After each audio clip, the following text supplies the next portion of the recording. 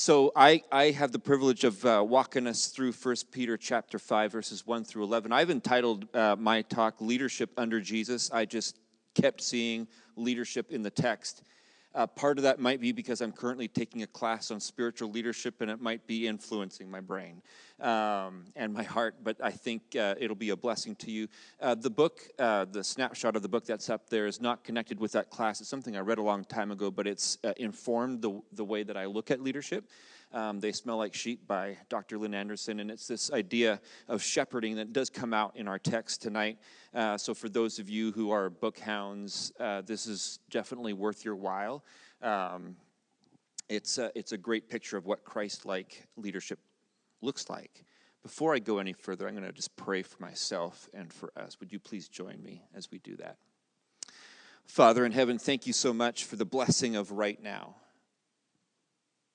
God, we praise you and we adore you.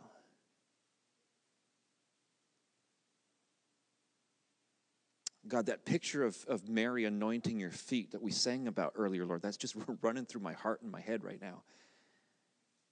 That sweet offering of worship, God, I desire that these next few minutes that we spend in your word, Lord, they would be like that, Lord, this offering of ourselves to you. And so, God, I pray for myself that you would release me to say all the words that need to be spoken to us tonight. Help me to get out of the way. And God, for those who are listening, just give us a receptivity that is from you. And so, God, whatever baggage we carried in with us tonight, Lord, whatever that's relational or work or school stuff, whatever that might be, God, help us just to set that down so you can actually talk to us and be with us now. Amen.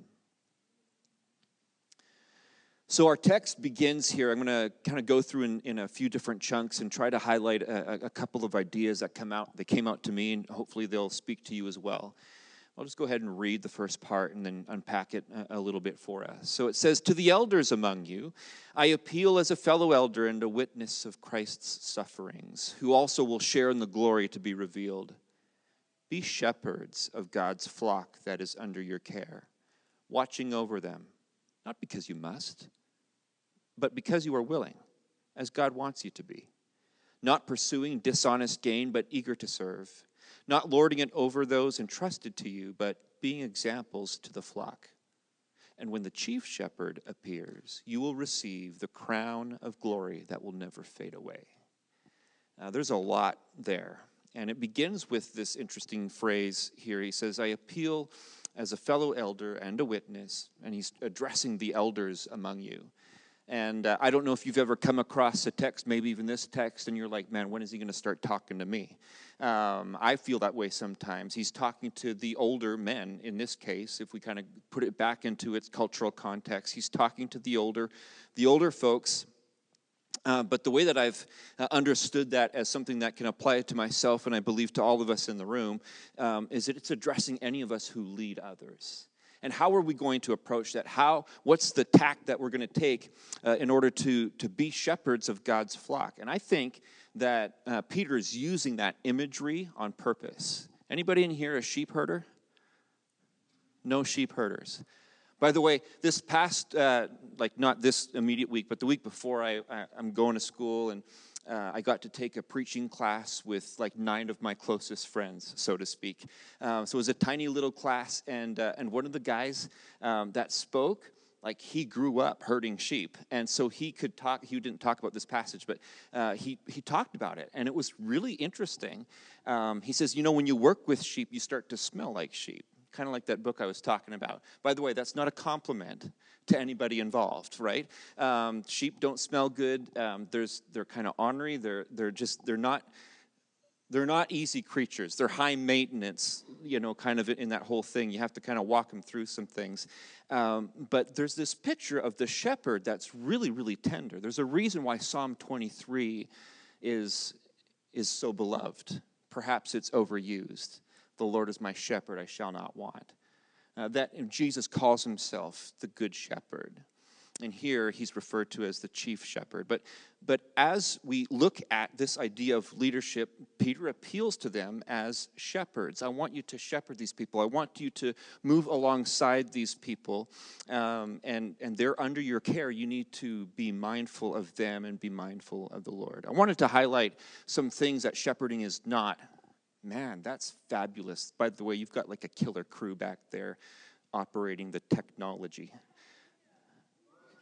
Fired up. Come on. So be shepherds, right? And then watching over them, not because you must. Leadership isn't obligation. Now, sometimes leadership feels like that. Sometimes you have to do things and I didn't plan on doing this today, but I have to do this thing and it's hard. But overall, the idea here is that we don't step into leadership because we have to or because there is that sense of obligation. And so we don't want to look at it that way. If that's the way that we look at how we lead other people, life is going to be a drag. It's going to be just kind of rough over and over. The second thing that we see that we're not supposed to do, not pursuing dishonest gain. Has anybody heard of leaders who were pursuing dishonest gain, right? All of us. We're aware of it all the time. All too often, we hear about leaders who are pursuing their own interests. They're building their own kingdom and not being mindful of the people that they've been entrusted with. And then finally, there's this idea of not lording it over those entrusted to you. That's an important aspect of leadership, not lording it over. Don't using your privilege or your status or your position as a power dynamic. In other words, if I have position and I've been blessed with position, I get to be pastor, I get to have influence in people's lives. And if I see that, though, as an opportunity to pull power play, that's not honoring to the Lord. You know that. I'm just telling you stuff you already know, I feel like, right now. But it's important for us to remember this. It's not about this. And so recognize that. Don't lead like that. And then enough of the knots, right? We'll move into what we should do. And just because it's green, I got into the whole color coding thing. I don't know what happened to me, but it spilled out. So you're welcome. So instead of because you feel obligation, it's because you're willing. We step into a place of leadership because we feel God's called us there. And sometimes we step into a place of leadership because we volunteered, right? Like, that's okay. I think God takes volunteers, by the way. And so if you have a passion for the Lord, if you have a passion for God's people, and you're willing to step into that and recognizing that sometimes you're stepping into the muck, you're stepping into the mess, but because you're willing, as God wants you to be, He wants you to experience the goodness and the joy that is ours in Him, regardless of what we're doing. The second thing is that eagerness to serve. It comes out there at the end of verse 2. Instead of pursuing like personal gain, it's this idea of service. I'm willing to give of myself. I'm not here to line my pockets. I'm not here to just increase my own comfort level, but rather I'm here to serve others and to elevate others. What am I going to do with the power and the privilege that God has given me? Am I going to use it to lift up self, or am I going to use it to lift up others? And it's something for us to think about it. And then finally, it's instead of lording power over people, it's being an example to the flock. And there's something really, really healthy for us in that. That's the idea of coming alongside and not using just because we happen to be on the stage. Sorry, people who are on the stage. By the way, great job tonight. But you have a place of visibility. That's a place of power. That's a place of influence. Don't treat that lightly. Don't be cavalier about that. Be an example to everybody who is in your circle. By the way, I consider everybody in the room to be a leader. There is somebody, I'm convinced, there is somebody in your life who wants to follow you. Maybe you don't feel like that. I think it's true. I think it's true. There are people in your world that are looking up to you on some level. And so as God has entrusted these people to you, treat them as these precious people of God and set that example for that. By the way, I didn't say this at the beginning. I am really honored to be here tonight. This is a gift. This is absolutely a gift. So thanks for letting a middle-aged white guy talk to you for a while. So there's all of that. And then here's the kicker, is let the return of Christ direct your leadership style. Let the return of Jesus dictate and direct and inform your leadership style. Just because when the chief shepherd appears, you will receive the crown of glory that will never fade away.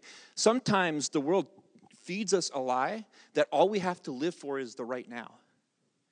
And that's what fuels this greed. That's what fuels this power dynamic. That's what fuels like the inflation of self, the ego. All that stuff is because we don't think that there's a future. Well, God's word says there's a future. Jesus says, I'm coming back. The chief shepherd's coming back. And by the way, when you're in leadership, to whatever extent you're in leadership, you get to answer to the chief shepherd. By the way, he's gentle and he's good. He is gentle and he's good. He says, I see your flaws. I'll raise you some grace. You know what I'm saying? But there's this sense that, like, man, am I doing this? Am I leading to please the people around me?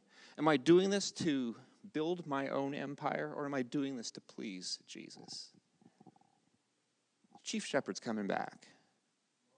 Let that inform you. Let that direct you. Don't believe the lie that earthly power or success is even in the same league as the rewards that Jesus offers. That crown that'll never fade away. By the way, I believe that's true. You know what I mean? Like, I think that's actually a thing. And I think it's awesome that he thinks about us like that. We'll move on in the text. In the same way, you who are younger, submit yourselves to your elders. All of you, clothe yourselves with humility toward one another, because God opposes the proud but shows favor to the humble. Humble yourselves, therefore, under God's mighty hand, that he may lift you up in due time. So here's the next bit. This is talking about how we follow others. This is the next bit of it, is I think good leadership is also good followership. When I think about the people that I look up to that like kind of speak into my life, I've noticed that they're also people who follow really well. And they're okay with other people speaking truth into their lives. So I would put this all in the category of like character training. If you want to think about who you're becoming as a leader, the kind of person you are, this is like character development. And thanks for highlighting. See, I got the green going again here. By the way, no more red in the text, right? So we're done with the nots. We're just into the do's. It was so striking to me in these couple of verses, the idea of humility and of submission. There is this willingness here, this idea that as people who are connected with the community of faith, connected with the Lord, that there's this willingness to let go of our own stuff and to follow. By the way, submission isn't easy. Right? This is counterintuitive for us. We're hardwired with this idea that we need to fight back and fight for self. By the way, submission also isn't a top-down thing, because if we're doing this thing right, like as a group, then leaders who are leading over us are gentle and they're kind and they're coming alongside. They're not like pushing us down. That's not happening. But we who are following, we voluntarily, of our own choosing, submit to these people. By the way, that takes incredible trust. You're going to allow somebody else to tell you what to do, right? The other way of saying that is like they're going to tell you where to go and how to get there. I don't mean it quite like in that way, but there's this sense of just followership that comes into us, and this clothe yourselves with humility toward one another. What picture comes to your mind when you think about that? Clothe yourselves with humility towards one another. It's not even just to those who are in authority over you, but just to everybody that's in the room. Clothe yourself with humility. How would our world change if we clothed ourselves with humility toward one another? Let me rephrase that. How would your world change if you clothed yourself with humility more than you do? What would change? I have the freedom right now of not really knowing most of your stories like super well, so I don't know. This might be like the humblest room ever, right? But you know you. You know when pride sets in. I know when pride sets in. I know when I get defensive. I know when I judge secretly inside my own head, right? What about you? Humble yourselves, therefore, under God's mighty hand. There's this call to be still, to be quiet. If you're going to be God's leaders, then this is what this looks like. Jesus demonstrated humility. He demonstrated humility in just coming to earth, right? Forsaking his glory. And he talks about this idea that everything he did was given to him by the Father. He was in this relationship with the Father. We get into some interesting Trinity stuff in that moment, but the point is just that we want to mimic Jesus in the way that we lead, and part of how he led was to be humble and to continue to look out for those who needed to be lifted up. And here's the thing, at the very end of this, it says, therefore under God's mighty hand, that he may lift you up in due time. Wait for God's hand to elevate. Again, our default here is to elevate self. And there's by the way, there's a place for having a resume that rocks. Like there's a place for like presenting yourself, being ambassador for you. You have to do that in certain contexts. But for the most part, what this is calling us to is just to simply to wait on the Lord and wait for him to elevate you. And that's hard for people who like to be noticed, right? That's hard for us. We want to be liked. We want to be accepted. We want to be all those things. And yet there's a call here, just wait on God's mighty hand. Let him elevate you. This idea permeates the Gospels. Mark 10:31 is an example of when Jesus says, but many who are first will be last, and the last first. God's kingdom isn't like our kingdoms. God's kingdom isn't like our society. It's an upside-down kingdom. And sometimes we struggle with that idea. That when we lower self, that's when God picks us up. I'm still learning about this. Verses 7 through 9, cast all your anxiety on him because he cares for you. Be alert and of sober mind. Your enemy, the devil, prowls around like a roaring lion looking for someone to devour. Resist him, standing firm in the faith, because you know that the family of believers throughout the world is undergoing the same kind of sufferings. I told you this was about leadership, and I think this might be one of the more critical pieces for you tonight. In my spiritual leadership class, one of the themes we've talked about is the importance of leading self. Not leading others, leading self. And I thought about that, and I'm like, that kind of makes some sense to me, and let me explain why I think it makes sense. Because if I don't lead myself, then I'm prone to wander all over the place. Does that make sense? Like we're talking a little bit about self-control. But if I'm willing to pour energy into who I am as a follower of Jesus, if I'm willing to discipline myself, if I'm willing to say, you know what, this is what I want my life to be like, this is how I want to treat others, then I need to lead myself in those activities. I need to set that example. This is part of dealing with our own stuff. I've identified kind of 4 different aspects here of leading self. And the first one is simply to cast off anxiety. Anybody else? You don't need to raise your hands. Anybody else ever struggle with worry? Anybody else ever struggle with like just kind of getting anxious about whatever might be coming down the pipeline? Deadlines, tests, who knows what else is present in your life. But the anxious thing, if we don't lead ourselves out of that, if we don't surrender our hearts to Christ, if we don't petition him, if we don't ask for that peace, then we get all tied up in knots, right? We get stuck in that kind of a rut. And the call here again, cast off all your anxiety. Sometimes we're in that mode of like, well, Lord, just take it away, right? Anybody pray that prayer? Lord, just take this thing, whether it's anxiety or something else. Just take it away from me. And maybe he's looking at you and saying, well, why don't you let it go already? Like, for crying out loud. Like, just let the thing go. Cast it off. Get rid of it. It takes an intentional choice. So cast off all anxiety.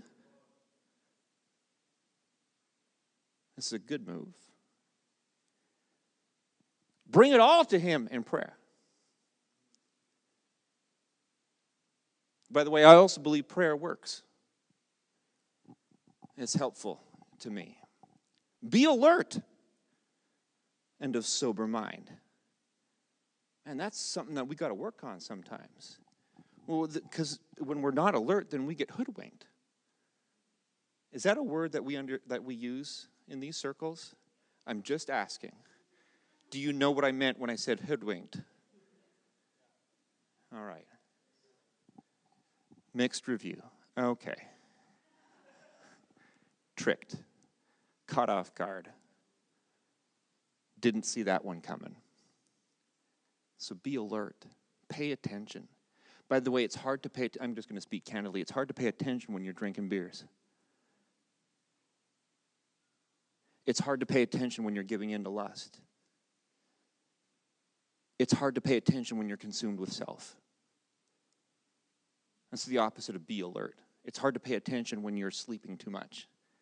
By the way, I'm a fan of sleep. I think you need to get enough, right? But be alert. We can't just bury our heads in the sand. Be alert. Pay attention.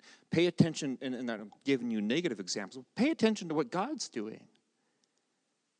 I believe any moment can be a spiritual moment if we pay attention to the Lord. Be alert and of sober mind. And then there's this, just jewel right here. He starts talking about the enemy, talks about the devil, prowling around, roaring lion, all that stuff. Kind of dramatic, but it's there.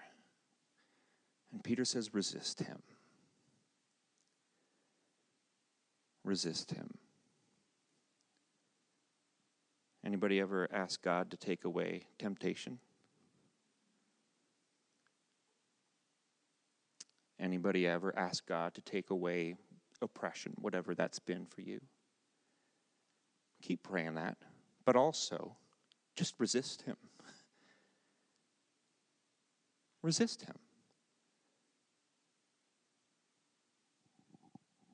If sin crouches at your door, ready to master you, that's a reference to Cain way back when, then maybe you need to put steps in place so that you can kick temptation's butt, right? Let's resist him.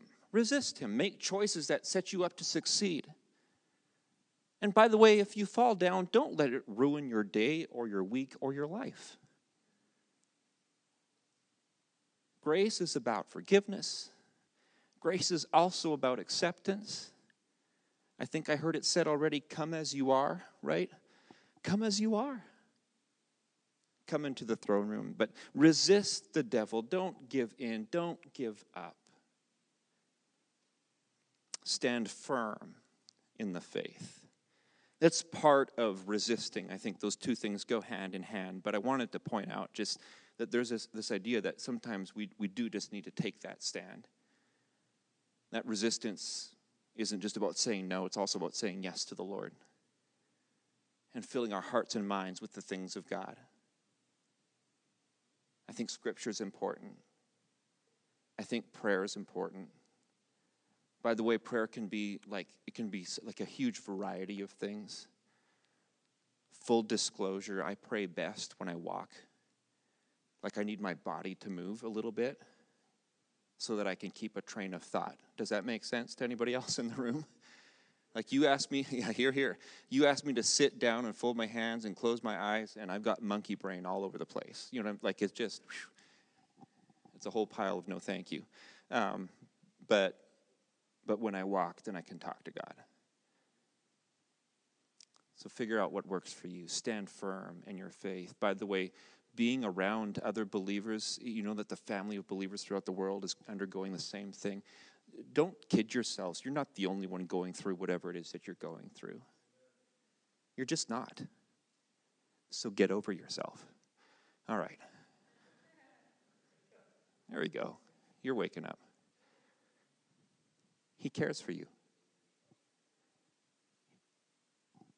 You bet. He cares for you.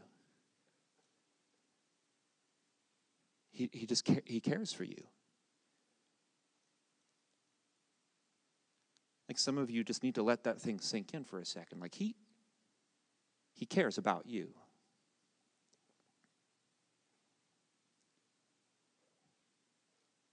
Let that inform you. Let that give you hope. Whatever the thing is that you're going through, and you're not all going through the hard stuff right now, but you probably know somebody who is. He cares for you, and he cares for that other person in your life. Church world, this part's totally free of charge, by the way. I told a joke, and now I forgot what I was going to say. Darn it. It'll come back. I'm going to go on. Truly, I just totally like mind space. Like, that was really fun. That's good. Somebody can ask me later about it, and I'll remember then. The God of all grace who called you to his eternal glory in Christ, after you have suffered a little while, will himself restore you and make you strong, firm, and steadfast. To him be the power forever and ever. Amen. God restores us. God restores us. And whatever the thing is that's present in you, and there's this bit here about after you have suffered a little while, I wish honestly that part wasn't in there. Like, could we please just extract that phrase from that sentence? He'll just restore us. But he will himself restore you, and I love that it's personal.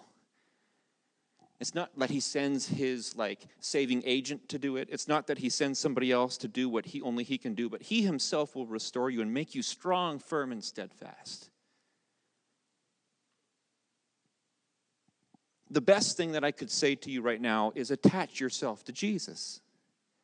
Attach yourself to the God of wonders. Attach yourself to the one who has given us this amazing grace.